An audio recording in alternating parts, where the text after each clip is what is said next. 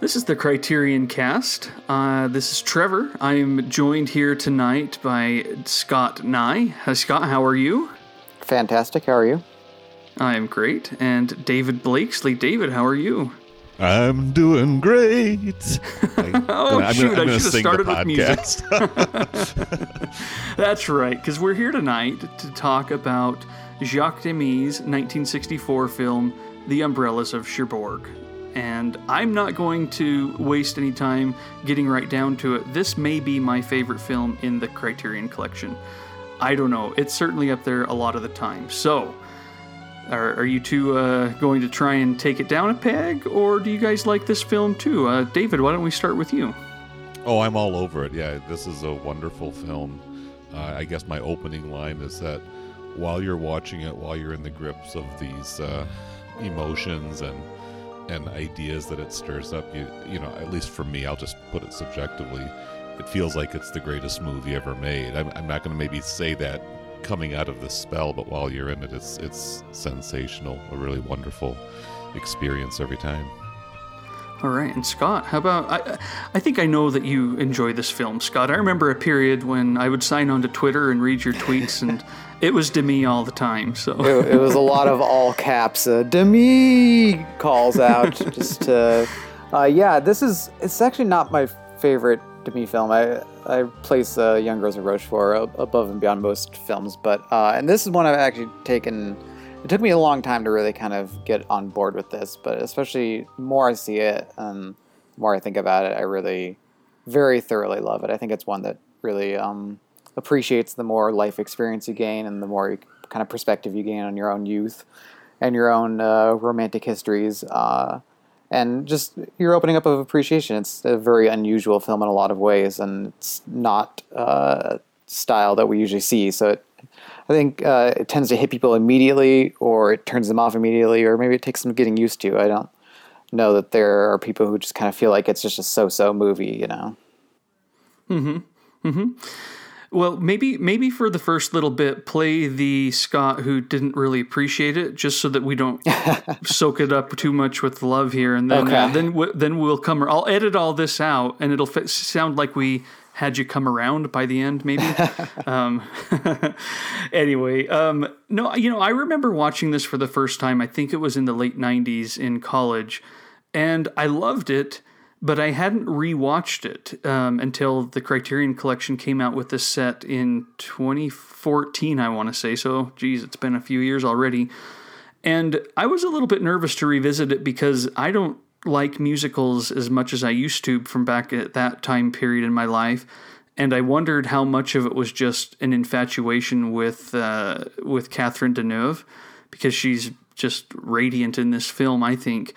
And so I was a little bit scared to put it in, and I, if anything, loved it even more. So I think you're right, Scott, that learning about life a little bit more, getting some distance from youth, and seeing what life has to offer, and sometimes how life takes it away just by dumb chance sometimes, those kinds of things really make this film powerful for me. And so I like it even more now than I used to, even though for years I would call it one of my favorite films. Now I'm just pretty sure it's right up there. I think it's a haunting film. I think it's just chock full of ghosts of what could have been and what isn't. And I love how Demy puts it all together. So, David, last time when we did the episode on Young Mr. Lincoln, you failed to read the blurb from the back of the Criterion disc. I'm sorry. So we're going to get it straight tonight.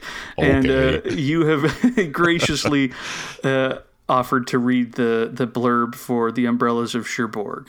I'm very happy to fulfill my obligations here. An angelically beautiful Catherine Deneuve was launched to stardom by this dazzling musical heart-tugger from Jacques Demy. She plays an umbrella shop owner's delicate daughter, glowing with first love for a handsome garage mechanic played by Nino Castelnuovo. When the boy is shipped off to fight in Algeria, the two lovers must grow up quickly. Exquisitely designed in a kaleidoscope of colors, and told entirely through the lilting songs of the great composer Michel Legrand, The Umbrellas of Cherbourg is one of the most revered and unorthodox movie musicals of all time. Jeez, That's David, you can do penance anytime you want. That was great. Well, I'll tell you, the reading. My last few days have been filled with this film. Rewatched it a couple nights ago. I've got the old soundtrack album on vinyl. Been listening to it on my kind of desktop at work in the background. The instrumental version, the soundtrack version. Just letting my brain and mind and heart saturate in all those feels, and it really is, and you said something earlier, like, you'd kind of forgotten about it, or maybe it drifted away from it, and I think I even kind of came into this kind of recording and prep time thinking, yeah, that's a fun film. It's a little of a trifle. It's a little bit of a period piece, and of course the colors are pretty, and those catchy tunes, and of course the music just kind of instantly comes to mind. But I think I had a little bit forgotten the emotive power of it, and that this isn't just eye candy and toe tapper, hum along, entertainment fest. This is something that really strikes a much deeper chord. Yeah, I agree. It feels like a simple film in many ways. The premise is pretty simple. The overarching narrative is that it's 1957 and there are two young lovers coming of age in Cherbourg. This is Guy, the man played by Nino Castelnuovo, and then 17-year-old Geneviève played by Catherine Deneuve. And we just see them loving each other in the first act, singing songs and going around. And then, listeners, we're going to just forego any kind of spoiler warning from here on out. Guy is drafted to military service in Algeria and is forced to leave. And the last half of the film is, first off, it's kind of a barren thing. You got all the colors of the first part, and then you've got this kind of depressing second part as they've drifted away. And we'll get into some of the details, I'm sure. But they each marry someone else and kind of move on with life. But there's, to me, so much more going on, in particular as we look at how Demy has constructed it. So, yeah, a simple premise, but to really explore some of those deep things that I think really tug at us every single day, even if we don't necessarily recognize them. These moments from our past, these idols, these beautiful things that have happened in our past, I think they become a part of us in a way that we don't always recognize, and I think this film really hits upon that nicely. Scott, do you have anything that you wanted to say? And we can just jump right into it and get moving. But I guess any other preliminaries? No other preliminaries. I think you guys kind of covered the overarching feel of it very well. So the film is famously a pure musical. It's sung from the first moment when some old man asks if his car is done at the shop, and Guy says, "Yes, it is," and sings that. And it's that way throughout. And so I hope people give it a shot, because that first little bit can feel maybe a little bit cheesy. But I'm with David. It pretty quickly really pulls you along. And I'm very willing to kind of go through that first little bit because of this great little opening that it has. We look at the docks of Cherbourg, and it's kind of, it's a beautiful morning, but the colors aren't there yet. And then the umbrellas start coming out into the rain, and the colors just start to overtake it, and it becomes a little boisterous, and we move into this time. It's an amazing opening shot. You have this kind of, it's kind of an industrial landscape, with the ships, and there's this kind of nicely muted kind of hill in the background. I guess this is like the port of Cherbourg or the docks or something like that.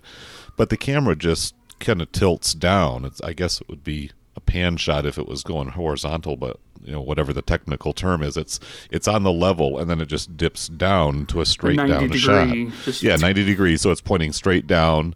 The rain kicks in, and then the umbrellas start coming out. And one of the things, I guess, in the rewatches is that you just start recognizing some of the visual, the choreography. Even the credits, as the credits scroll across, there's some interesting things happening with the angles in which the pedestrians are cutting across the screen, or when there's a cart that rolls across and the umbrellas are all in a line, and the the title scrolls across there, and there's just some really interesting little grace notes. It's very impeccably constructed, and that's the kind of thing that, again, a closer rewatch and kind of getting absorbed in this world kind of brought to my awareness as we kind of dug deeper into it. It's like, you're definitely into the jazzy toe tapping music, and all of that kind of launches you into it. But even the way the garage sign lights up, right, there's a certain note that's hit, and it's just very, very tightly crafted. You're really seeing a cinematic genius at work, even though Demy had not really, I mean, he had made some films and he'd certainly won some awards, got some recognition, but you're really impressed by just the talent that this young man had to make an impeccable, kind of a masterpiece, almost out of the gate. Do you have any thoughts on the opening shot, Scott? I have a few more, but I don't want to talk over you. No, I appreciate it. Not the opening shot specifically, although, I mean, I think there's kind of a small kind of technical bravado that, like David mentioned, where it tilts down and then the rain starts. And at first, every time I see it, I always think that's like a really smart economic move, that they only have to get the rain going in that like one spot as opposed to making it appear as if it's covering the whole shore. But it still, kind of sets the mood of things. But then the camera tilts back up, and it's like that kind of reopens the world. And for those who are kind of tuned to spot these sort of things, it lets you know that, yeah, like David said, this guy really knows what he's doing and is really capable of executing a larger vision, which I think is evident in his earlier films too. I mean, Lola's a really remarkable feature debut in that regard. It's so gracefully shot. And here he really kind of expands on that and what he did in Bay of Angels. The camera feels like it's kind of constantly moving or repositioning itself, and each time it feels like another evolution, and that opening shot really establishes that. The only other thing I wanted to say kind of about the beginning is that, it can feel kind of cheesy at first to have everyone burst into the song, but I like that he goes kind of bold with it. The music starts out really bombastic, and especially by the time Guy's getting off work and all the guys are announcing their evening plans and he's going to Carmen. It's like, really what you're in for. And as kind of downbeat and sad as the movie becomes, it doesn't waste any breath getting to the jubilance it wants to create. Yeah, and I'm going to talk about Lola a little bit later because I think it's an integral part of this film for me. Oh, for sure. Is how he brings that film into this one. But I love how, for a film so notoriously colorful and that's going to become very quickly jazzy and upbeat, there is that kind of somber note at the beginning. I mean, the beginning song is the love theme of them being parted. That's what's playing, and it's played in this very soft style. And it's a drab yellow and brown hill that we're looking at with the bay right there. And then the camera drops, and I think it starts to kind of put us in mind of a fairy tale or an idyll, something different. This isn't life as it actually is. This is life as we like to see it at night when we're getting off work and we have no care in the world because we're just about to meet with our date or something like that. And it's a beautiful technical way of showing that transition. You've got the people kind of lumbering along, you got black umbrellas, and then the color just starts to pop, pop, pop. And it's just fun. I mean, and I think part of it is that this is Guy and Geneviève, and they have no thought for the future other than that it better dang well be together. And to them, that's all life is. It's completely open. Potential in front of them is not really affected by the day-to-day struggle. It's all for these times together. And I think I love when they see each other across the street. Again, I just think, I think Catherine Deneuve is beautiful in that shot. My wife thinks that Guy is very handsome. Nino Castelnuovo is very attractive as he's standing across the street, kind of waiting for her. And it's like, these are two young lovers that are, we want to see them succeed. We want to see them together because they're beautiful together. Life should be this way, Well, yeah, and it's certainly an evocation, whether we had such a charmed adolescence or young adulthood ourselves or not. But it certainly brings to mind all those happiest moments. And again, I'm viewing it from a sense of memories of that age, and I'm sure a lot of viewers probably, or a lot of listeners here, probably have moved on past their late teens. But hey, for the teenagers in the audience, enjoy this. If you dig it, if you're digging a 1963 film and you're a teenager in 2018, more power to you. but I digress. It's just it's that burst of vitality, and especially the kind of the working class setting. The shopkeeper's daughter, the garage mechanic. I mean, they're obviously a couple of pretty humble kids from the socio-economic strata, although he's a notch or two lower than she is, and that ends up kind of playing itself out over the course of the film. But it's just teeming with this sense of possibilities, of energy, of recognizing your own beauty and attractiveness, and somebody who reflects that in you, who desires you, and who you desire and accepts you. It's just that incredible chemistry of wow, this is really happening, and isn't life incredible, and isn't it amazing that we've found each other? They're unperturbed by right. their situation, to the point where when she says you smell like gasoline, they're just, oh, well, that's just like any other perfume. They're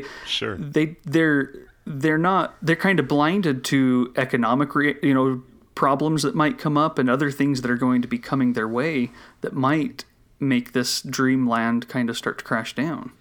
Well, and there's those little signs, she's beautiful in her kind of orange sort of opera theater dress, but be careful, there's pins in it. He puts his arm around her, pokes himself. It's a moment of comedy, but there's also that little reminder that pain is on the way, and that this dream, this bubble they're in, that there's some. There's going to be some reckoning. There's going to be some moments where reality is going to intrude in a not so pleasant way. David's point about kind of the signs of things to come did remind me of Guy's aunt, who he's taking care of, along with I don't know, I gather like a family friend, Madeline. Never quite clear. That's how I've always looked at it. Yeah, her precise relationship to the family. But she's kind of a servant girl. I guess I kind of see her sort of more in that kind of plain class of, well, her lot is just to be kind of a caretaker for this old woman. Yeah, that's true, because later in the film, the notion that she would like stick around seems like she expects to have to go off. So yeah, she probably is kind of hired help. But yeah, I mean, just the fact that Guy's parents aren't around anymore, and Genevieve's father too is absent from the picture, but there's the sense that they're not exactly living picture perfect lives. They just are immensely happy with one another. And between Guy's aunt's illness and then Genevieve's absent father, like there's just all these kind of signs that there is potential for things to go wrong in this world. And even Genevieve's mother predicts how things will go wrong for them when she's like, well, he hasn't done his army duty yet. And sure enough, he gets drafted almost as soon as kind of they're in their most rapturous state. Yeah, these adults are reminders of what's to come, and at this point, Genevieve and Guy don't really want to hear it. And they're not doing it in a mean way. I don't think Genevieve's mom is... I think she loves her daughter so much, and so she's not trying to necessarily dissuade her in kind of an overbearing and pushy way. She just knows the economic inevitabilities, the army service. It's sad. I get that she probably would just love her daughter to have this and have it forever, but her mom's a little wiser. She knows it's not going to last. She's probably been exactly there. I mean, Genevieve in the start of the film is 16 years old, which means she would, and the film I think starts in 1957, so she would have been born in 1941, right during the French occupation, when things were really hard for a lot of people in France, especially the lower classes. So she, and between the absent father too, she probably maybe just hooked up with a guy and never saw him again, or the father got taken away by war. Any number of things could have happened. And there's that little bit towards the end where the mother's talking about there was that young gentleman who wooed me, and Genevieve says you would have been better off marrying him, and you can just sort of see, you're right, mother is, kind of seeing the tracks that she walked down, and her daughter is right at this pivot point, and she's like, honey, you've got this guy, and maybe we don't want to get too far into the plot quite yet, but you're right, there is this generational wisdom and this reminiscing of what might have been for us, and I think again that's where maybe Trevor and I are coming from, and then probably you to some degree as well, as we go through life, as we recognize, like you said, our romantic histories and the chapters that we've lived through and the lessons that we've learned. I think we bring, and we see a lot of that kind of reflecting back at us in this very beautiful, romantic, rhapsodic telling of that age-old cycle of life that we all just go through. And her mother is never, I think the harshest she comes down on her is when she finds out that she's been lying about where she's been. She never, as much as she tries to encourage a different romantic outlook, she doesn't prevent her from seeing him. She doesn't say that her feelings are wrong or invalid or anything. She's just here's where I've been, here's where I think you'll be, and we can change that situation now, even though it can seem unhappy at first. I think she is a pretty fair character, all things considered. Yeah, I agree. I think the mother comes across very, very well in this, and in her portrayal, she's never judgmental towards Guy. She's always just kind of a compassionate realist. With a little bit of wisdom as to, she does know what's coming to an extent, but I think she also recognizes the beauty of where her daughter is and is looking on it with a little bit of pain. I want her to experience this. I'm sad for the pain that I think she's heading toward. And, if I can help her get some stability that I don't have in my life, she runs an umbrella boutique. They're not necessarily going to be comfortable, and that brings in some other things later on. But she just doesn't want that for her daughter. She recognizes that this pain is going to continue, and that, young love and these idols, they just can't quite sustain reality too well. And yet at the same time, boy, it sure is beautiful to watch and to be a part of. Yeah, absolutely. I think the mother's main warning is just don't expect this to last forever. I think that's something my parents told me often when I was dating at that age. It's you do sort of expect these things to just go on, but keep your head about you and you'll be all right. Right. It's just the surge of those emotions, and again, when you're a person staring across the way at somebody as beautiful as these two young lovers are, there's a lot to get excited about. So it is the emotions, it's the erotic, the physical attractions. It's just the sense of awesomeness that young first love really generates in so many people, and Mm-hmm.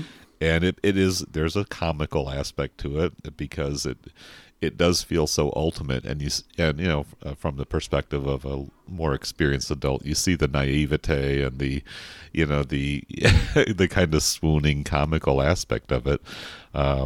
But here it's played up and depicted very sweetly as a very earnest. This is not just a crush, and there's not a mockery of those feelings either. There's a recognition that there's something very pure and very precious, and I don't say that in a condescending way, but something really, really priceless and irreplaceable about whoever that first love really turns out to be. And I think that's, again, just another really winsome note about this film, because it never becomes scornful, although when it gets into the generating the pathos, it's pretty unrelenting. Again, it's the combination of the music, the visual beauty, the acting too. I mean, these young people really convey so much in their facial expressions, their body language, whether it's joy and exuberance or just gut-wrenching, heart-tearing sadness as you recognize the peril that this relationship is in, as kind of real world events kind of intrude and change the script. Yeah, I really like the kind of posture they get into towards the time when they realize that he's going to be leaving, and they just keep falling into this posture where she's kind of leaning against him and holding his hand, and he's trying to sit upright, and it's just a very, very moving pose that they concocted. Mm-hmm. Yeah, one thing that you made me think of, David, is kind of the tragedy when you do grow up and recognize that some of this goes away. I remember it wasn't like my first relationship, but I remember when I was dating a girl, and we'd been dating for a couple of years, and I realized it wasn't going to work out. I thought it was going to, and I loved her family so much. And when I realized it wasn't going to work out and that we were going to have to kind of extract and reconfigure our lives, and all of that future went away, that was pretty sad. It was also sad to realize, though, that it's going to be painful for a while. And then, I hope, I'm going to become indifferent to it. Because if you don't, what kind of agony is that for the rest of your life? Or at the very least, you got to learn how to not just move on, but also kind of tame those feelings and let them go. And I remember sitting there before we had broken up and before we'd kind of started that process and thinking, what an awful thought, that I'm kind of looking forward to when this is less meaningful to me. When I don't care anymore, when the pain is gone and I can move on and just do this with someone else or something like that. That was a really sobering and probably maturing in a, I don't know, good kind of way or bad kind of way. But just that, and this film kind of takes us through that transition of this power, and when he leaves and when they're singing to each other, and she's saying, "I will wait for you all my life," and then she sings "Je ne peux pas," and just is saying, "Wait, I can't do this. You can't leave."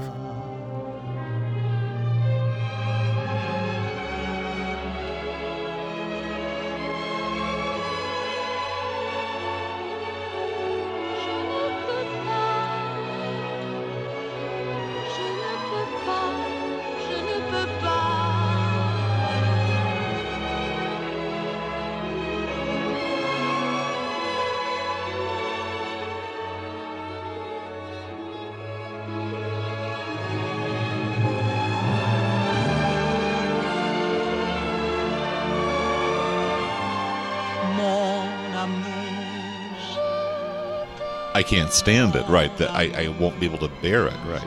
I love the part where she says later on, "I would have died for him, so why aren't I dead?" Just that realization, life goes on. I shouldn't be here anymore. Life without him was before unimaginable and unacceptable, and yet here I am. Again, it's that rush of emotions and just how incredibly persuasive and overwhelming and really controlling they are in a way. I mean, whether it's a crime of passion or just kind of being swept away and carried along by the powerful forces of your desire or your sense of loyalty or your imagined future together. Your situation there, I'm sure I can relate to it in some ways. I'm sure a lot of the others can, but that's a situation where you're kind of making a decision that's based on maybe a slightly more advanced level of maturity than these two young people, who really had their future stolen from them. And right, mine was by choice. This one's exactly, by and by a reflection, pounding fist of history. Right, yeah, you had a reflection that maybe there's some seed of incompatibility between the two of us where we'd be better off kind of going our own ways. They didn't really even have a moment to think that part through. In fact, they heard that, or certainly Geneviève did, from her mother.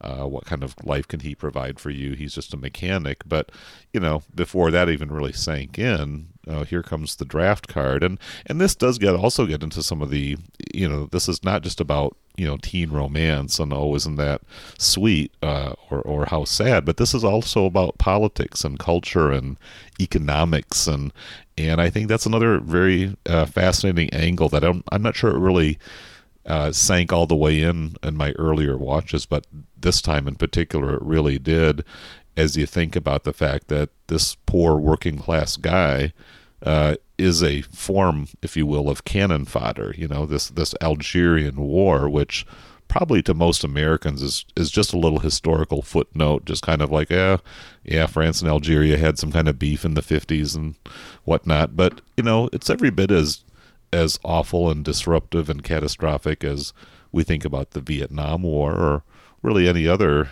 armed conflict where you're sending, thousands of young men, especially into a colonial war, where it's kind of a war of aggression from a large power against, people, struggling for liberation.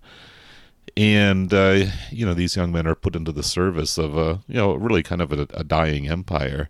And what do they have to show for it? And so, there's some interesting supplements here that bring out some of the political angles a little bit more, which Demy was very discreet. He didn't, clobber people over the head, but you just mentioned Algeria. That's going to maybe communicate things to his contemporary viewers, perhaps that, especially like in I say, don't really 1964. sink. Yeah, exactly. They maybe don't really sink into us quite the same way, or we don't view the Algerian War as this awful tragedy of history. It's just kind of somebody else's issues or problems. Well, it's interesting too, because in the context of the French New Wave, and especially kind of in the years to follow, Demy was kind of viewed as outmoded, that he was just so in love with these old-fashioned ways and wasn't, as hip or attuned as Godard. But I mean, if you think about it, between this film and the Algerian War and the Vietnam War and Model Shop, and then there was another example I had, but I've lost it now. But anyway, he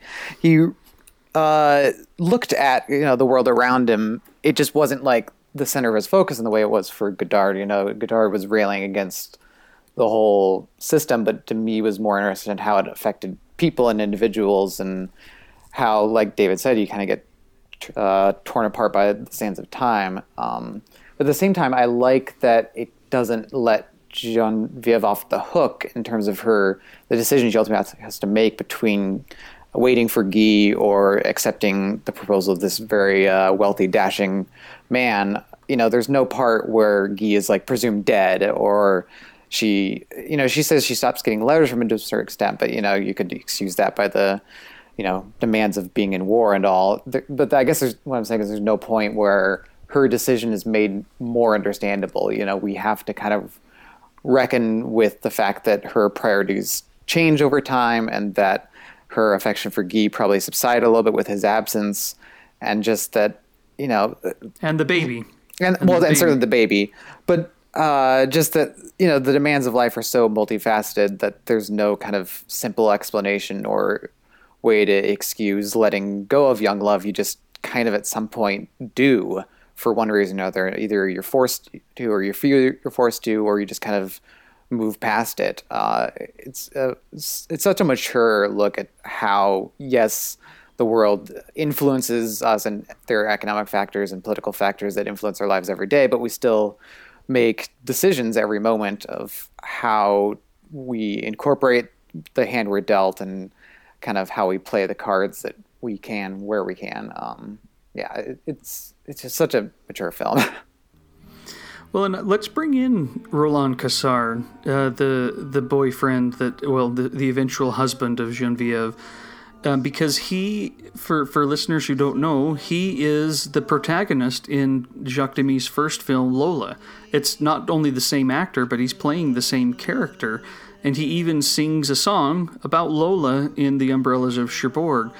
And in many ways, Lola is kind of his story of finding a first love that he thought was lost, and then losing her again, and watching her go away. And so he comes into this film with a lot of knowledge and even some sympathy for Geneviève, but he certainly also is like, okay, now it's time. I know where this girl is at. I know how she's feeling. I can comfort her in that, and she's beautiful. I'm going to pursue this. And I love this part of the film when he's singing about Lola, because it just, I think the first part of the film in many ways is about togetherness, and then the second part is about absence. And Demy pretty consistently shows it kind of says that right stages. there as a subtitle. Literally the title of section 2. Oh, well, see? That must be where I got it. And I Brilliant guess, insight. I forgot about that. I guess when I look at this, I look at it more from the ways that he shows it of empty places that were bustling, not just in this film, but also in Lola. That, what is the name of that place in Nantes? The Pommeraye, Place Pommeraye. Anyway, something like the that, very yeah. bustling shopping area from Lola. It shows it in The Umbrellas of Cherbourg, completely empty. I mean, time has passed here. Lola is not there anymore. Roland Cassard is not there anymore. And we see places where Guy and Geneviève have been at the beginning, and then they're empty afterwards. And not only that, but Geneviève is gone for a lot of the last part of the film. You know, we kind of keep suffering these absences that are more than just Guy being gone to another place. It's these characters moving on and their lives, you know, these moments of their lives, the reminders of the ghosts of what was there, but that are now just figments, you know, just things you can remember, maybe. Yeah, and the portrait of Roland is another way in which the film doesn't let its characters or the audience off the hook. I mean, given what Roland went through in Lola and given his position in the story, it'd be very easy to make him into some kind of cad who's just kind of like indifferent to Geneviève and just thinks she's the hot young thing. But he remains this immensely empathetic and sympathetic character that we saw in Lola, and he has somehow held on to that level of emotionality, even if he's more kind of refined than he was then. He's kind of found a way to channel that into productive means, you know. He's very sympathetic to the position Geneviève and her mother are in. He doesn't want to pressure her while still, you know, very clearly announcing his intentions. But even just the way they kind of, I love the shot of them walking down the shore. It's one of the first times, too, you see him without a raincoat. He's so often kind of in this huge, bulky raincoat, but here he has this very refined suit. And he's just kind of strolling with I think his hands are in his pockets. And, you know, he's not pressuring her in any way. He's not making any physical advances. His dialogue is very kind and even measured. And he is, you know, he may not be the, you know, fiery romance that she had with Guy, but he's an immensely eligible bachelor, so to speak, not only because of his economic position, but he's just such a kind, caring person. You can tell that, you know, whatever fire their marriage may lack, he would make up for in just a degree of concern for her and a degree of genuine care and love of her that would never be lacking. Yeah, he's fundamentally decent, and I mean, Demy and in the script really almost goes out of his way to really impress that you know, like you're right, he's not just swooping in as an opportunist. And yet, I do want to go back to that kind of first encounter, because, you know, the only reason that Roland even meets Geneviève is that, you know, the mother comes to sell her jewels because her shop, again, is facing economic peril. It looks like somebody's called in the note and they've got to come up with 80,000 francs within the next few days or something like that. And there's really no other way around it other than to sell her precious jewels, which, you know, beyond just the cash value, there's a symbolism. It's kind of like mother's rainy day account, her retirement, her kind of last vestige for, you know, getting by when the times get tough. And as she's sitting here trying to, you know, persuade this distinguished silver-haired gentleman to even give her an advance if he can't just buy the jewels from her outright, she has this other precious jewel sitting right next to her. And that's what he's watching the whole time. Exactly. And then so the nonverbals are just like on fire there, because he's completely looking off camera here, and his eye is fixed. And I'm sure Geneviève, as an attractive young woman, is quite perceptive to, you know, the male gaze and all of that. And so she wonders, what is his angle and where is this thing going? But I was just really struck by the juxtaposition where, there's kind of two transactions at once going on here, maybe an unintentional one, and certainly not an exploitive one. It's one that, the mother, you can see in her interactions with Roland Cassard, she's like, what a fine son-in-law he would make, But again, it's not played up for this manipulative, greedy, smarmy effect. It's a practical concession that this is the world we live in, and we do have to make these kind of calculations, these considerations, in order to, craft the best life possible, not only for ourselves but for our loved ones. Well, he's empathetic enough to understand why she's reluctant to marry him. Even though he's got all the answers for security right in front of her, he understands it. And that's, again, that's when he sings to her about Lola, because he gets it. But he also gets that, this thing with Guy, it probably isn't going to happen. And if it does, it's not going to be easy. And here's going to be a young mother pretty soon, single mom. This is a good thing that he's doing in a way. And certainly at that time period, he probably even looked upon as someone who's condescending to be so gracious and take her. They should be gracious, but he never lords over them that way. I think he genuinely wants her to be happy and sees that he has the ability to do that if only she'll love him back. There's kind of a socially, culturally progressive aspect in all of this as well, because this is a teen mother. This is an unmarried pregnancy. I mean, in many parts of the world then and now still, this was kind of scandalous, and this girl, might be shamed or pilloried by some, respectable viewers. Demy is not playing up the shamefulness of it in any way. He's actually taking a very, matter-of-fact view that these things happen, and, getting all in a hissy fit over it because of, some moral violation is really not serving any constructive purpose. And I do think about the particular era that this film was released, kind of early 60s, really, and again, going back to the French experience in Algeria and kind of America's experience with Vietnam in the late 60s, you almost got a sense of this coming wave of cultural transition that's going on here. I mean, this is a kind of a hip movie, but it's a hipness that's different than kind of later on in the 60s.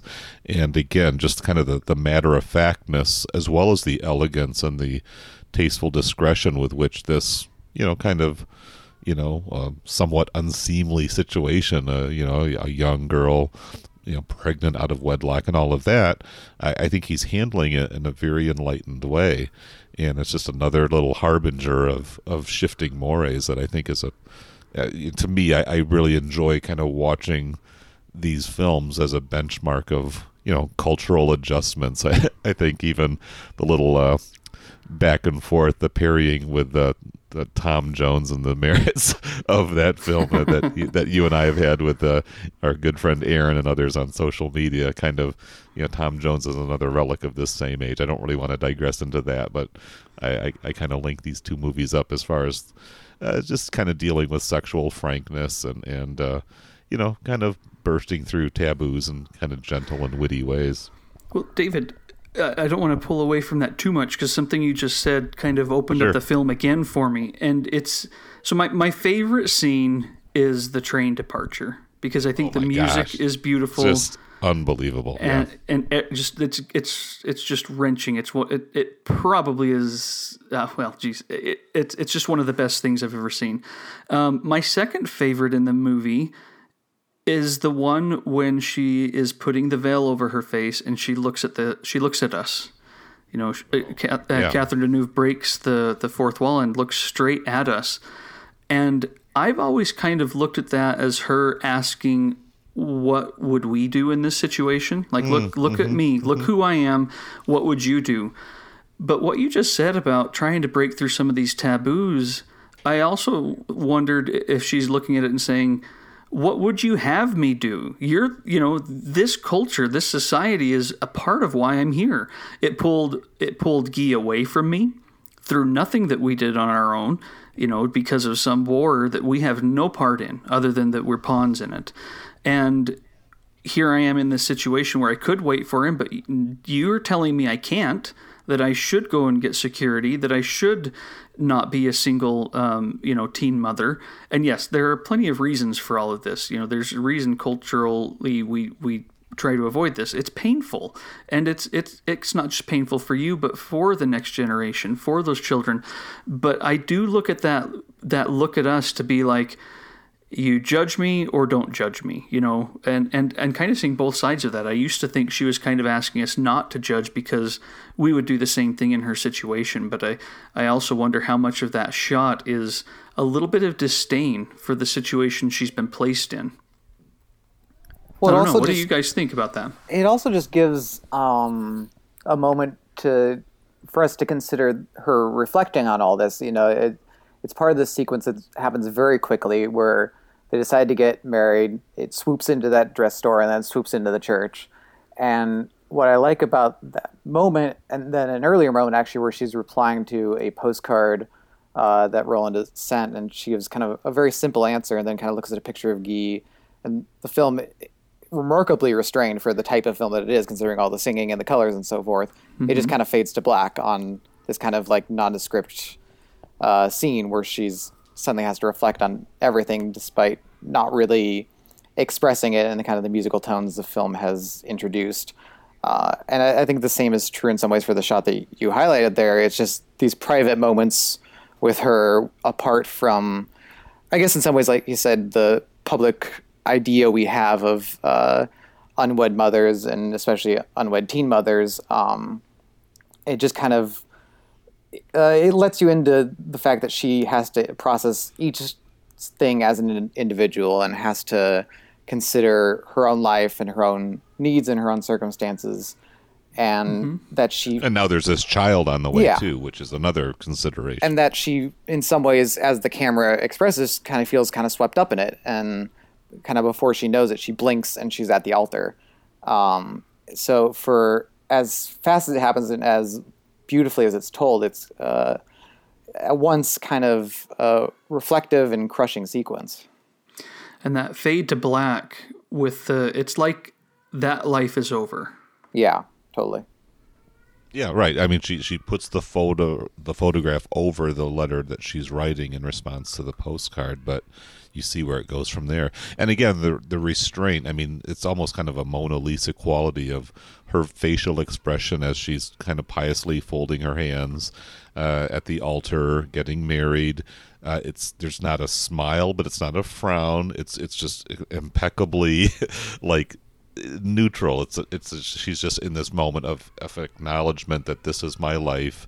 He puts the ring on her finger, and then he puts the ring on his own finger, which is like, maybe that's just the cultural tradition. And it's like, but wow, who's really calling the shots again in a most benign and considerate way. But again, there is still this kind of male privilege here. There is this benevolent patriarchal tone being expressed. She's got her caretaker now, and she's kind of set, and she'll be a beautiful appendage to this very distinguished and caring man. And that's what it is. And it's not a bad thing by any means, but it's something different than what she and Guy at least envisioned together, and certainly would have had together if, again, if the, fates and histories and, superpowers of the world didn't kind of, disrupt their naive, wholesome, innocent plans. And then the film takes her away from us for a long chunk. Yeah. We don't get any of her. That's pretty much it. I mean, until that final scene. But yeah, well, let's talk a little bit about Guy's return from the war then, because he comes back a slightly changed man, and of course he's not the only one who's changed. The circumstances, the scene, the neighborhood has changed. The colors are gone. Yeah, right, exactly. And and he's been hardened by war. And again, we don't have to get into post-traumatic flashbacks or combat horror stories or anything like that. It's just understood that he's had this experience. I guess in the letter that mentions having grenades tossed at him and some of his fellow soldiers. So that says enough right there that, you know, he's been scarred to a certain extent. He's been toughened up. And when he recognizes that his youth has basically been robbed of him, well, you know, there he is chugging down, you know, goblets of Chardonnay and, you know, hanging out with hookers and you know, he's toughened up and he's a bit of an aimless young man, and it's just an insert. It's just a chapter. We obviously know that for some young men, this is a detour of their whole life that persists for years. He's brought around. The cycle completes itself a little bit more efficiently and quickly as he finds that there is this stable ground for him to land on, even though maybe it wasn't the notion that he had, you know, when he left, what he would be coming back to. And I'm talking about the relationship with Madeline, of course. Yeah, they each end up with something comfortable and with spouses that look faithful and loving. And then there's that final scene. Or do you guys want to go there yet, or do you have other things before that? I guess I just wanted to say I always forget how long the third section of the movie is because it feels like so much of the emotion of the film is in the first two sections. There's a lot more decisions that people have to make. You know, in some ways, so much of the third section is Guy just kind of drifting without kind of a plot thing to move him along at all. But I like that Demy spends so much time with that section.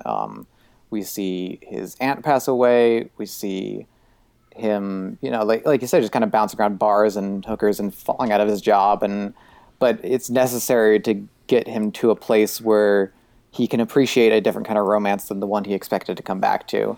Not that, again, I really don't think that Demy paints the marriage he falls into with Madeline as lesser. It's just different, and that, and this will get us towards the final scene. But that, what I think is most valuable about the film, and what I really like about so many films in general, and what I tend to respond to most, is the idea that the life we can end up leading is not the one we expected to have, or not the one we even hoped to have, but that it can still be just as good, and it can still be just as fulfilling. And I think there's so many indications of the way he behaves towards the end of the film that indicates that the hurt he went through, both in the war and through his relationship with Genevieve, and the way that ended kind of without his knowing it, that hurt is never going to fully go away. And he's never going to completely reconcile it, never feel that indifference that you so looked forward to, Trevor. But that it's not, in some ways, it's going to make him appreciate what he has even more, that he could go through all that pain and can still feel that pain when he's reminded of it, but come out the other end with such a rich and rewarding and comfortable life. And that I find so moving. Well, yeah, Madeline gives him a reason to change and to excel even. I mean, he becomes an owner of a service station, which is great. You know, that's so much better than it looked like he was going to be doing. And she's the catalyst for that change. So there's something beautiful about her and her caring and her loyalty, and for him being able to recognize it and embrace it. So I'm totally with you that this is not a lesser life by any means. It might be a better life. He and Genevieve may have been horrible to each other eventually, and you know, you just never know what kind of things might have happened to him. Maybe they wouldn't have been, but the things that they were looking for in their youth, in that lovely, lustful state that they were in, aren't necessarily the things that are good for them in the long run. And I think he finds that in Madeline. I'm actually less comfortable that Genevieve has found something that is good for her. Obviously, she's financially very well off. When in the final scene, she shows up at Guy's service station and they chat. You know, Guy meets his child, and he sort of sees her at a distance. Yeah. He doesn't really go out to meet her. He's really drawn a boundary there. He sees that she's driving a very nice car. I think there's a decisiveness to Guy, and I think, again, this is not a didactic, moralistic type of, here's what you should do, young people. I think it's the opposite. I think it's almost raising its hands and saying, here's just what it is, folks. Make of it what you will. But Guy has had to do some wrestling. He could lose himself in bitterness. He could, just kind of go off on any number of different tangents. But he sort of takes ownership of what has happened, things that are outside of his control. But he seems to focus on the things that are inside his control. He makes that decision to accept Madeline's love and to, sort of, reorient himself. And that's, that's not necessarily the best choice or one to put on a pedestal, because, sometimes pining for a lost love or, because fate has really disrupted you. I mean, there is something that is very deep and personal about that, and for me to say, well, just get over it and be like Guy is not how I want to come across here. But it is kind of a sort of a challenge to do some introspection, to do some soul searching, whatever sort of disappointments, whatever kind of setbacks we've had to absorb in the tumult of life, and make the best decisions for yourself and for the people you care most about going forward. And I guess that there is a kind of a redemptive quality to this, where they don't have that last passionate embrace. They don't, have that one, sweet kiss to sort of say, hey, let's have that one last little moment of what we've lost. There's a kind of a coldness, kind of a reserve there. They realize they don't know each other anymore. Exactly. Life has really changed them, and it's like there's a certain door maybe they just don't want to open up, or like he doesn't want to open up, and I don't know. It's just such a poignantly rendered scene, and very, I don't know. It's there's all kinds of dimensions, and I mean it's one of those scenes you can probably watch and even take different interpretations or impressions away, based on kind of where you're at in your own life, or maybe applying that kind of that psychological tension or that kind of moment of decision, or again, what would you do in this situation, or what have I done in similar situations? These moments in films of this quality and of this emotional power are really what just keep drawing me back to even rewatch these scenes. How will that train parting from the station, or Genevieve's wall breaking looks into the camera hit me somewhere further down the road, and that's why I love these films. Well, and correct me if I'm wrong, but I think during their conversation, he doesn't even tell her that he owns the station. For all she knows, he's just working at another gas station, and there's no. Right. He doesn't really come across like he feels like he needs to impress her. It might be like a self-preservation thing that he doesn't want to get too involved in this conversation. Just kind of wants to see her move along in the night and welcome his family back home. But I really like that he is at least at a point where, he knows his limits, and if not, perhaps even at a point where he doesn't, feel like whatever attachment he has to her is not going to dictate, her perception of him isn't going to dictate how he feels about himself. He's very secure and very happy with where he's at. And he's not going to punish her either. He's not going to try to, rake it over her head because she walked out on him, or she wasn't there, like she didn't keep her vows. I mean, he's beyond all of that as well. Well, and I think the scene gets even more complicated as it plays out, because when she leaves finally, he goes and starts playing with his own child in the snow, and then the camera zooms out and we see those red warning flashing lights that I never quite know how to take those. Yeah. But it's an interesting scene. I constantly try to unpack, and it makes me it's very subversive to me. I don't know how to interpret it. I like that it's there. It's an ugliness at the very end. You've got this world that looks beautiful, and then these gated, really rigid, warning. Not just the lights, but the barrier there. Right. A lovely little SO branded snow globe there with some kind of industrial, bric-a-brac kind of marring the vista there. Yeah. But yeah, it is. I don't know what it makes me happy or sad, the way that they end up, and it's both. And it's neither, because it's kind of like, well, that's just the way it is, and they're both in decent places. But the warning lights, I don't. What do you guys? What are the warning lights? Well, as another great director once had his character say, "Isn't life disappointing?" I really feel like we're in that same territory. It's just an acknowledgement of the just kind of the wrenching sadness. Not that it's fundamentally sad and hopeless and awful, but there's just this, few degrees, or sometimes much worse, off from perfection. And even when it feels like it's right there for the taking, there's just that little fly in the ointment that kind of throws things off balance. And we just have to reckon with the fact that, disappointments, frustrations, even a slight sense of futility are kind of inherent in the mix. So what do you do with it? To me, it's a very skillful way of kind of allowing us to confront that without giving into despair and not kind of blinding ourselves in this kind of Pollyanna optimism. Well, and you're right. If the film didn't have that, it would end with him playing with his child in the snow, and it would be beautiful, and we'd think, oh, everything is okay. He's in a good spot. And he's moved on, she's rich, everything's hunky-dory, right? And I think that one of the supplements, I think it's the essay, talks about it as a warning basically to the audience to withhold judgment a little bit. It's been a while since I've read it, but I feel like that's in there. It's definitely covered in the interview with Rodney Hill, and he has a different reading on it, with which I entirely disagree. But I'll let you finish your thought before we get into that. I agree with that either.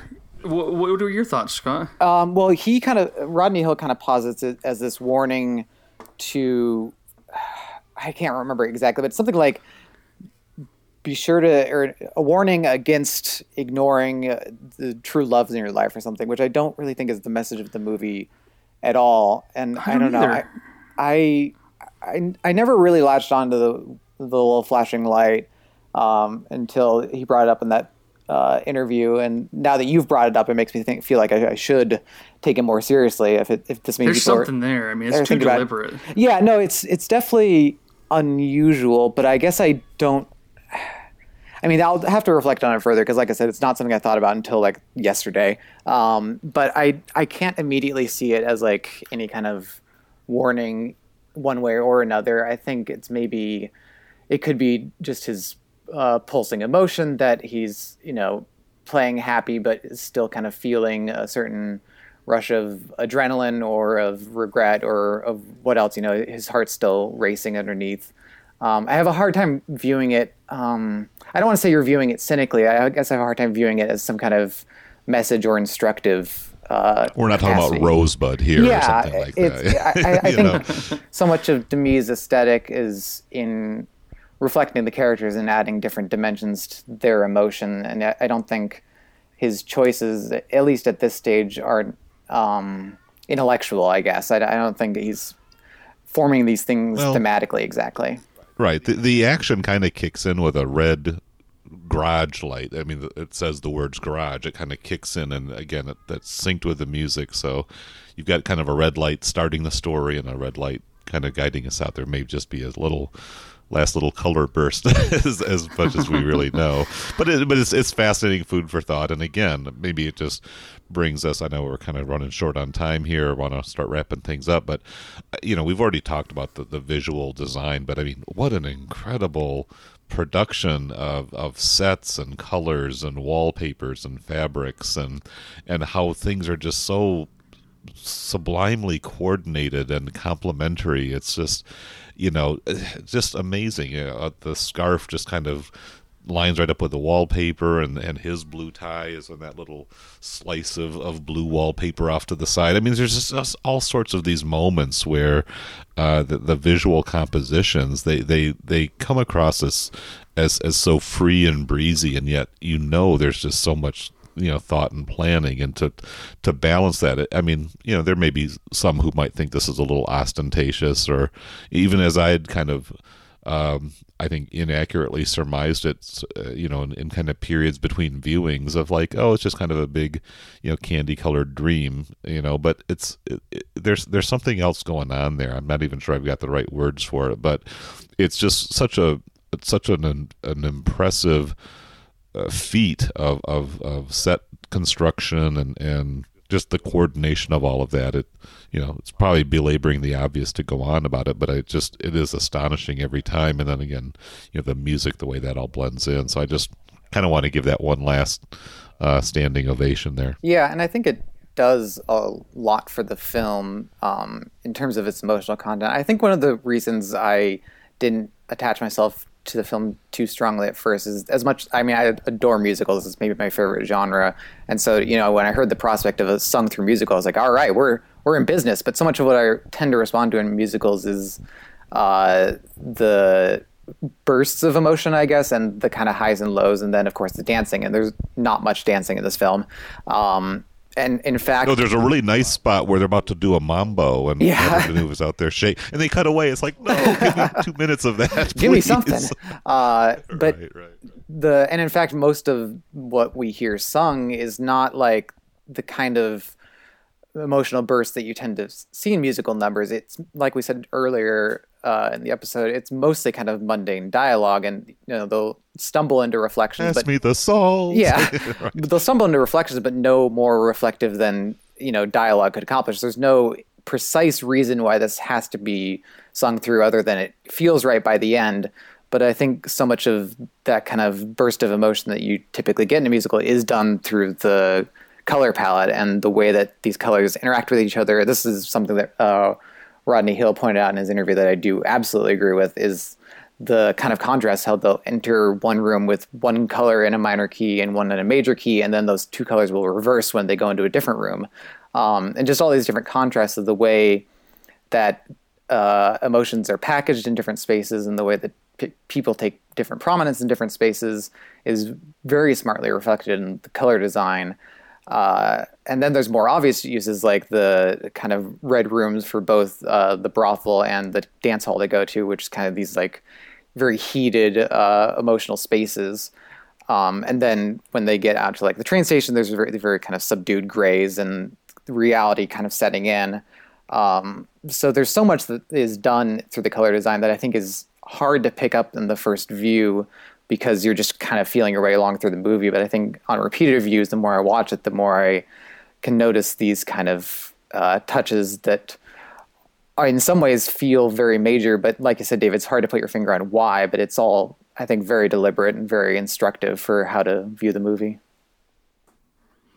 Yeah, well, thanks, guys. I think we could probably each go on in various ways, and I would love to continue that on. But we've been going for a bit over an hour now, so we can start to wrap up.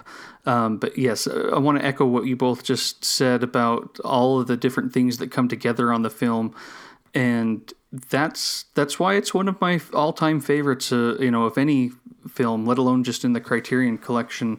It works on me even when I don't expect it to.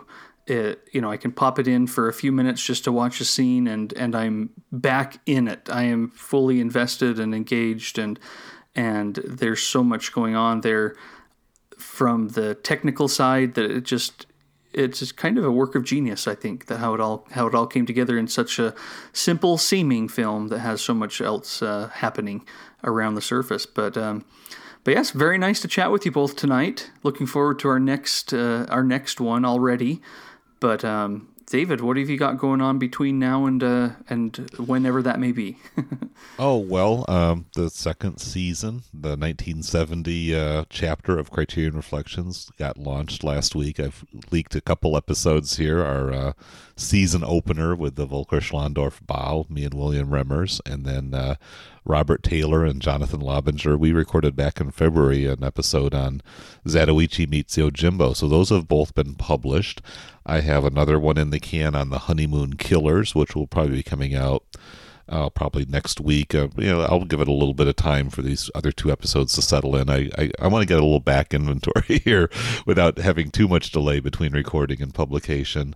So Honeymoon Killers is the next one up, and then I'm starting work. I've actually recorded a pretty significant session on the investigation of A Citizen Above Suspicion, with Matt Gasteyer. So it's kind of fun to get, kind of single episode films going there. From there I got Tristana coming up, Luis Buñuel, kind of an old Criterion Laserdisc, which is now apparently on Filmstruck too. So that's kind of looking ahead on that. And I think you and I probably will be getting together for another Eclipse Viewer in the not too distant future. The Ingrid Bergman set is due for release on April 10th, and we'll see if we can get that one in sometime in the coming weeks there. So I'm already starting to queue those up on Filmstruck before the set is released, just to kind of get a little familiarity with Ms. Bergman's earliest phases of her career. So that's what I got going on. How about you, Scott? Last week, okay, backstory. A month ago, listeners may or may not know, I got married. So my new lovely wife and I appeared on Battleship Pretension to talk about wedding movies and kind of how they reflected our experience and in some ways didn't. And it was a really fun discussion. So that's up on Battleship Pretension now. I've written recently a couple articles about Ingmar Bergman, as it's his centenary, and there's much ado about... You don't say, really. That one snuck up on me. Much ado about Bergman these days, which I'm very, very into. And then I'll be very, very busy the next couple of months. I'll be doing the Noir City retrospective that they do every year in LA, and I'll be covering TCM Fest for Criterion Cast, which happens at the end of April. And then the Bergman centenary rolls through, so I'll probably be writing about that as I go to all those movies.